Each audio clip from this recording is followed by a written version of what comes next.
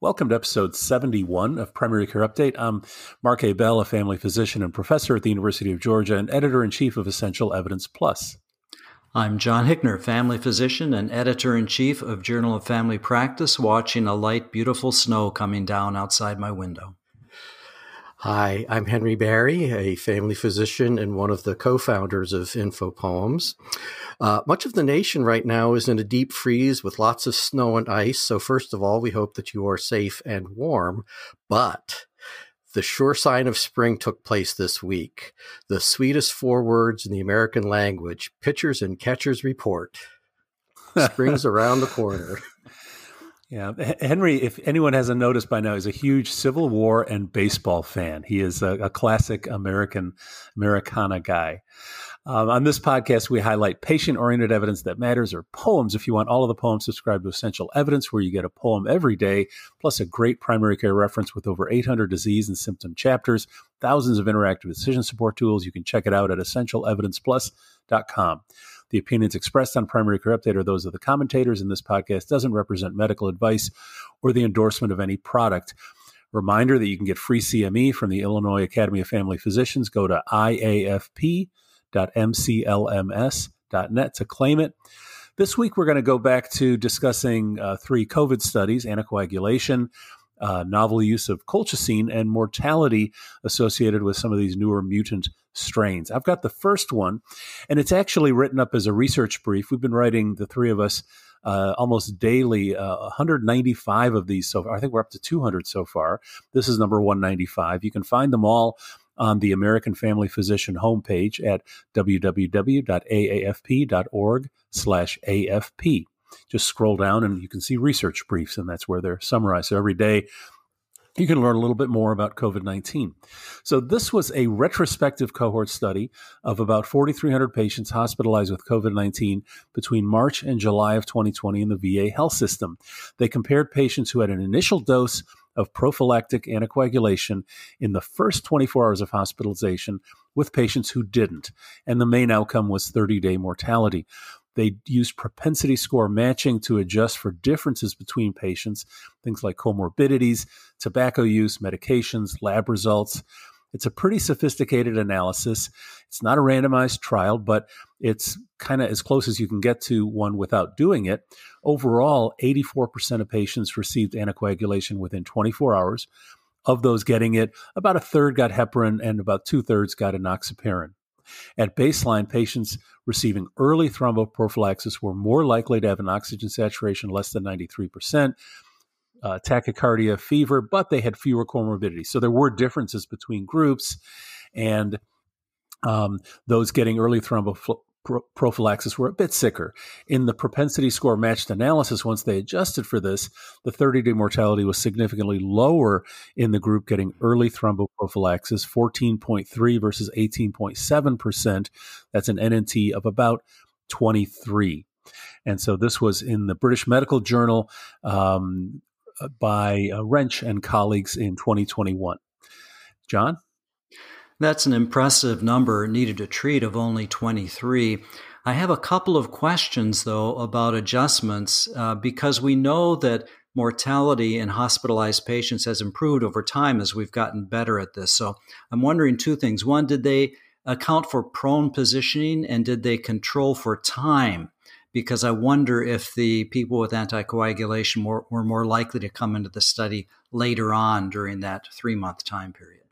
Yeah, that's a good point. And they did not adjust for either of those things. So, what you're saying is if the people in March had higher mortality and were less likely to get thromboprophylaxis, the people in July had lower mortality because of other things improving and were, so that certainly, could be part of what's going on because they didn't adjust for those factors. Henry? Nonetheless, I think it's standard of care to use anticoagulation now at any rate. Yeah, and that's why there hasn't been a randomized trial and probably won't be because it's going to be hard to do that kind of a study at this point. Henry? Yeah, so as you pointed out, Mark, this is about as good a job as you can do with a retrospective study. And as John hinted, though, you still have a hard time taking into account all of the other potential measured as well as unmeasured confounders. Having said that, though, we have lots of data from other settings on how to prevent venous thromboembolic phenomena and they're actually incorporated into the American College of Chest Physicians guidelines on managing these hospitalized patients. And so some of the other things that we know that are effective in addition to anticoagulation therapy include pneumatic compression stockings and early mobilization. So we have lots of parallel data that makes me confident that these are probably correct and that we probably don't need a randomized trial just for COVID. Yeah. Well, thank you, Henry. This is a little bit of follow-up from last podcast. We talked a little bit about Janus kinase inhibitors, and we looked it up in the authoritative guide, Wikipedia, and apparently it was originally named just another kinase 1 and 2, since there were a bunch of them that had been discovered. But ultimately, they changed it to Janus kinase, and that's taken, of course, from the Roman god who was two-faced. That's where we get January, looking back, looking forward. And the Janus kinases have two nearly identical phosphate transferring domains.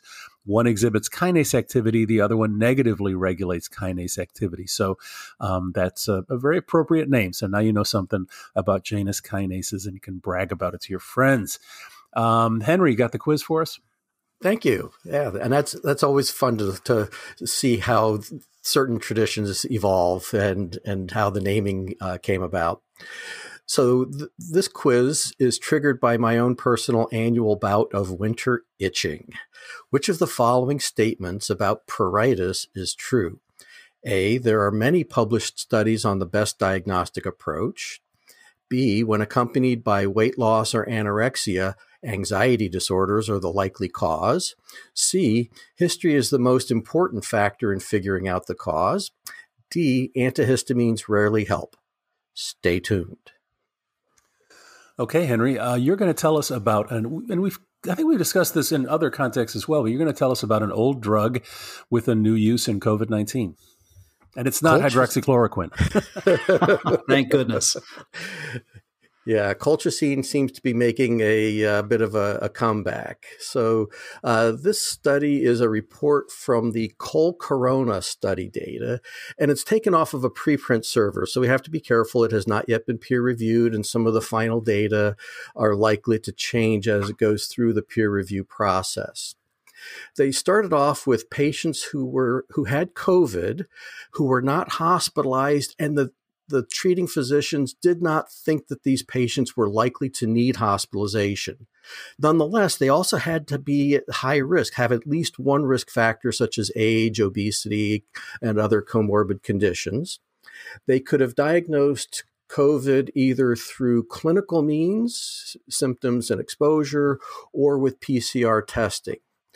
Now, here's one of the annoying parts of the study. They planned to have 6,000 people, but they terminated the study after they had enrolled 3/4 of the subjects. And they gave the reason not for the usual that we found that we were causing way more harm than would be ethical, or that the benefits were so incredible that it would be unethical to withhold effective treatment. It sounded like they just kind of got tired. They stopped because of logistic issues related to maintaining a central call center, as well as the cop-out of, we want to make sure that healthcare providers get the study data in a timely fashion. It turns out that the study was funded by a blend of foundation and government grants, so it's possible that they had a limited budget and the recruitment might have gone slower, and as a result, they had to make some other logistical changes. Nonetheless, when they looked at the 30-day outcome of death or hospitalization for COVID, it turns out that there was a slight reduction, but that was not statistically significant. And this is where terminating a study early can sometimes shoot you in the foot. It was just under 5% for the colchicine treated patients and just under 6% for those who are on placebo. But if they restricted by the way, the differences were similar for each of the individual outcomes. if they restrict their outcome analysis to just those who had a confirmed PCR test result, it turns out that the data are the same magnitude, 4.5 versus 6%, but it became statistically significant barely. So there's some statistical flipping here that I think is probably a function of early termination. To me, the real world application, though, is that many of us are going to have patients with symptoms and exposures, and we're going to make decisions without necessarily having a PCR test result. And so that's why I put more stock into the combined outcome. Oh, by the way, there was this annoying problem of pulmonary emboli. 0.5% of the colchicine treated patients developed pulmonary emboli compared with 0.1%. And so that would translate into a number needed to harm of about 244. So small but real adverse effect here that could really make a big difference in the outcomes of those patients. Mark. Yeah, so regarding the pulmonary embolism, I did look at the large trial that had about 6,000 patients in it that was published in the New England Journal last year. This was using colchicine for patients with stable coronary artery disease, not COVID-19. And it found some benefit, but they specifically did look at thromboembolism and pulmonary embolism and did not find a difference between those two groups. So, this might be just coincidence, but and they did look at, a number of outcomes. It is a little bit worrisome, and particularly in a group these are patients who were not yet hospitalized and, are presumably somewhat lower risk as a result. So, I'm not rushing to use this, I would say. I mean, it's sort of meh in terms of the balance between the benefits and the harms. John? But it's one of the few things that we have that we can manage for outpatients. True. Yes, I feel the same way. It's not really an impressive result. My fear is that something like this will get in the lay press, and all of a sudden we'll have a new wonder drug for treating COVID based on this very limited data and a number needed to treat that approaches 100 at least. So, seems like it would be reasonable to use it. Remember, a fair number of people don't tolerate colchicine. On the other hand, they'll get diarrhea and feel bad. But it's something, I guess, to consider. Yeah, and maybe there might be a little bit more. These were high-risk patients, so remember that. So if you are going to use it, remember it's only in high-risk patients, and it was only in outpatients who had not yet been hospitalized. So keep that in mind if you are thinking about using this in your patients. The number needed to treat to prevent one death, if that had been statistically significant, was around 500. Okay, let's see. We have a little follow-up from last month's episode. Henry, did you want to tell us about this? Yeah, John asked, we had a poem on restoration of fertility after discontinuation of contraceptives, and John asked for the data on those women who were using natural methods. And so it turns out when I went back to the study, the authors don't report the actual pregnancy rates at 6 months or 12 months for the women who had been using natural contraception. But based on the data that they provided, I was able to extrapolate at 1 year that roughly 44% of the women using natural contraception became pregnant, which was comparable to what the net pool was.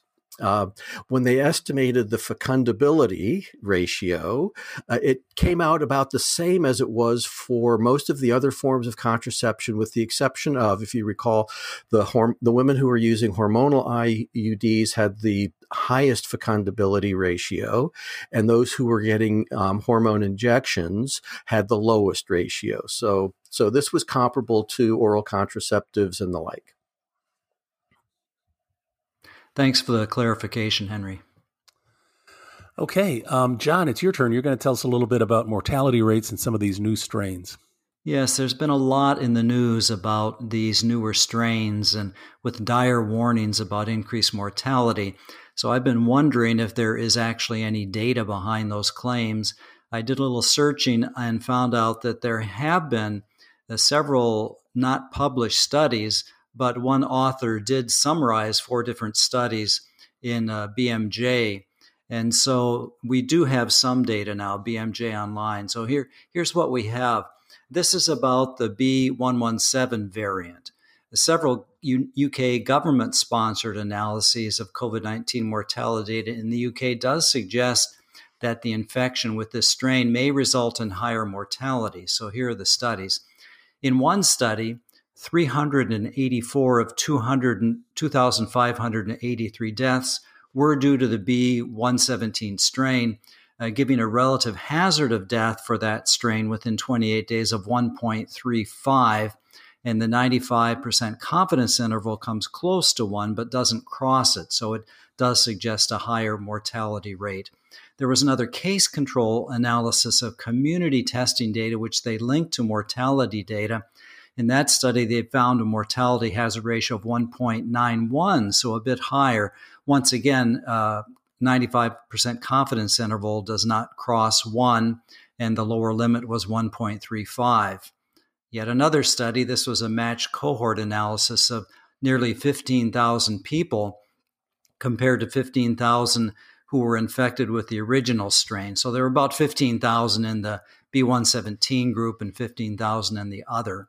There were 104 deaths, that's 0.2% in the B117 group compared to 65 deaths, that's 0.1 in the control group.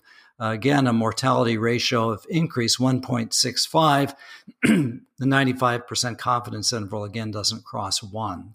So that's an absolute difference if we look at that of 0.1%, which would be 1 per 1,000 in that particular study. Now, finally, there was a hospital-based case control study. So these were sicker patients, and the risk of death in the COVID group with the B117 strain was not statistically increased, although the odds ratio was 0.6, which actually couldn't exclude then an excess mortality rate of up to 69% when you look at the confidence intervals. So these data are not strong data, but they are fairly suggestive that this new strain is slightly more lethal than the other strains. So there is cause to worry. There's data to support it. Although the risk ratios look relatively high, they're not astronomical. And the absolute differences, as you saw in that one study, was 1 per 1,000. So something to pay attention to. But I mean, there's not much we can do about it. Another study that we'll present later on talks about the spread of this strain in the U.S., which became the dominant strain in the U.K. over the course of about 2 months. So it didn't take long because it's about 40% more contagious.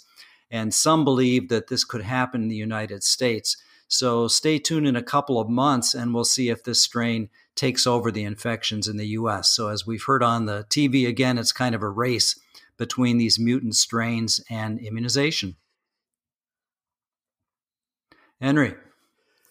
This is a this is a recurring theme that we've talked about, that it'll take us a year or two after the pandemic is over to completely sort things out. In the meantime, we are in the midst of it, trying to make good decisions based on the information that is available. As you were talking, I was reflecting on one of the Talking Heads shows where they had a researcher who claims that through their own genomic analyses here in the U.S. that we're also seeing spontaneous mutations arising here of our own. So this is a shrewd and wily virus, a little bit like influenza in terms of the antigenic drift that is likely to occur. As when I first started hearing about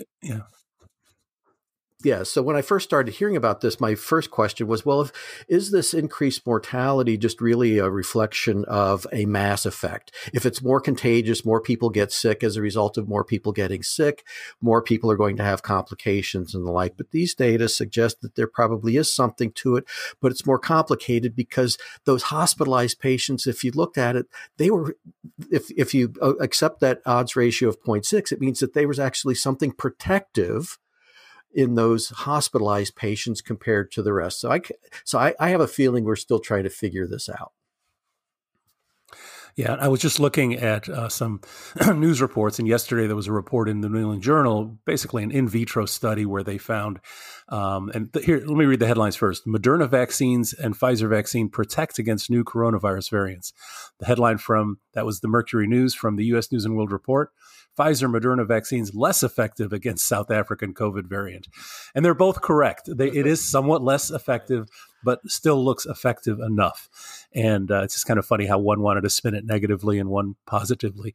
But it does look like, at least just based on 15 patients in vitro samples, that you still make neutralizing antibodies that are effective against the variant, but early days, as Henry says. So let's see, what is next? Next, we get to hear from Henry again about the quiz. So the quiz asked which of the following statements about itching or pruritus is true. A, there are many published studies on the best diagnostic approach. B, when accompanied by weight loss or anorexia, anxiety disorders are the most likely cause.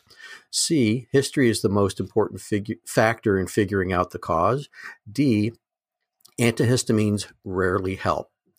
Well, once again, I used Essential Evidence Plus as my source for the answer to this quiz. Often pruritus is caused by new exposure, such as medications, soaps, detergents, and the like, or just dry skin. There's very little research actually on the best diagnostic approach, but most guidelines suggest that if the history is unenlightening, or if measures that you take based on that initial history fail to provide relief, then you should order tests like a TSH, a CBC, glucose, creatinine, hepatitis serology, and HIV. Of course, if the initial history suggests something more concerning, such as a patient with weight loss and anorexia, you should order appropriate tests much earlier in the process. Finally, the initial management of pruritus consists of cool compresses, keeping cool, using emollients, taking short tepid showers, and patients should avoid soaking and avoid using perfumed soaps and antibacterial soaps, for example. Antihistamines are the first line to managing pruritus. Diphenhydramine or Benadryl is cheap but sedating, so it might be best if you use that at bedtime.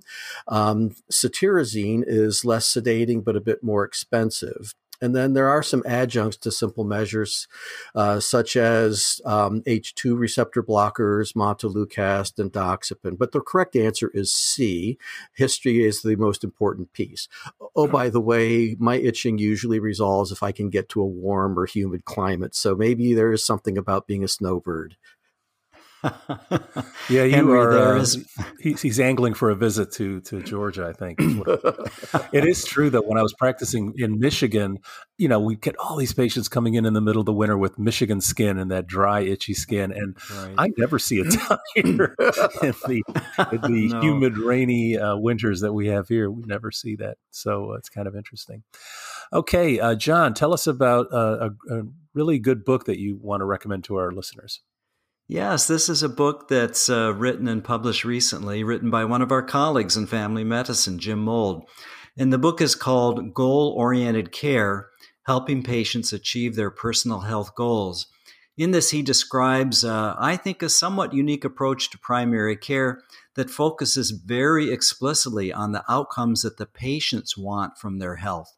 In the poems we present, we try to focus on what we call patient-oriented evidence that matters, but we tend to define what matters as the health outcomes we think are important for patients, like disability, death, etc.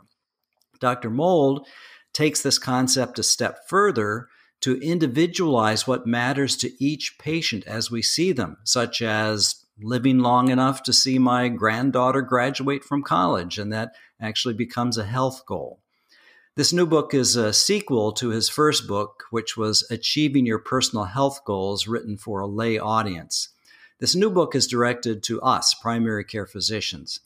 I think we all strive to help patients achieve their personal health goals, but Jim's approach makes this very explicit. I highly recommend the book, and it may change the way that you practice. Thanks, John. And I just wanted to say we really appreciate our listeners, and we want to hear from you. We don't get paid to do this. We do this out of just a love of the topics and the enjoyment of talking with each other and every other week. And but we would love to hear from you if you have suggestions, pass along some ideas or thoughts or comments. I heard from Dawn Peak, who's a nurse practitioner, last week, and she interviewed me for her class, and that was just a delightful conversation. So you can email me directly, ebell@uga.edu. So we'd love to hear from you. The URL for obtaining CME credit, again, iafp.mclms.net. The Illinois Academy of Family Physicians is accredited by the ACCME to provide CME for physicians. The IAFP designates this podcast for 1/2 AMA Category 1 credit. The IAFP adheres to the conflict of interest policy of the ACCME and the AMA. You can read our complete disclosure on the AAFP website. Hope you all enjoyed today's discussion. Please tell your friends. We'll talk to you soon with more primary care updates.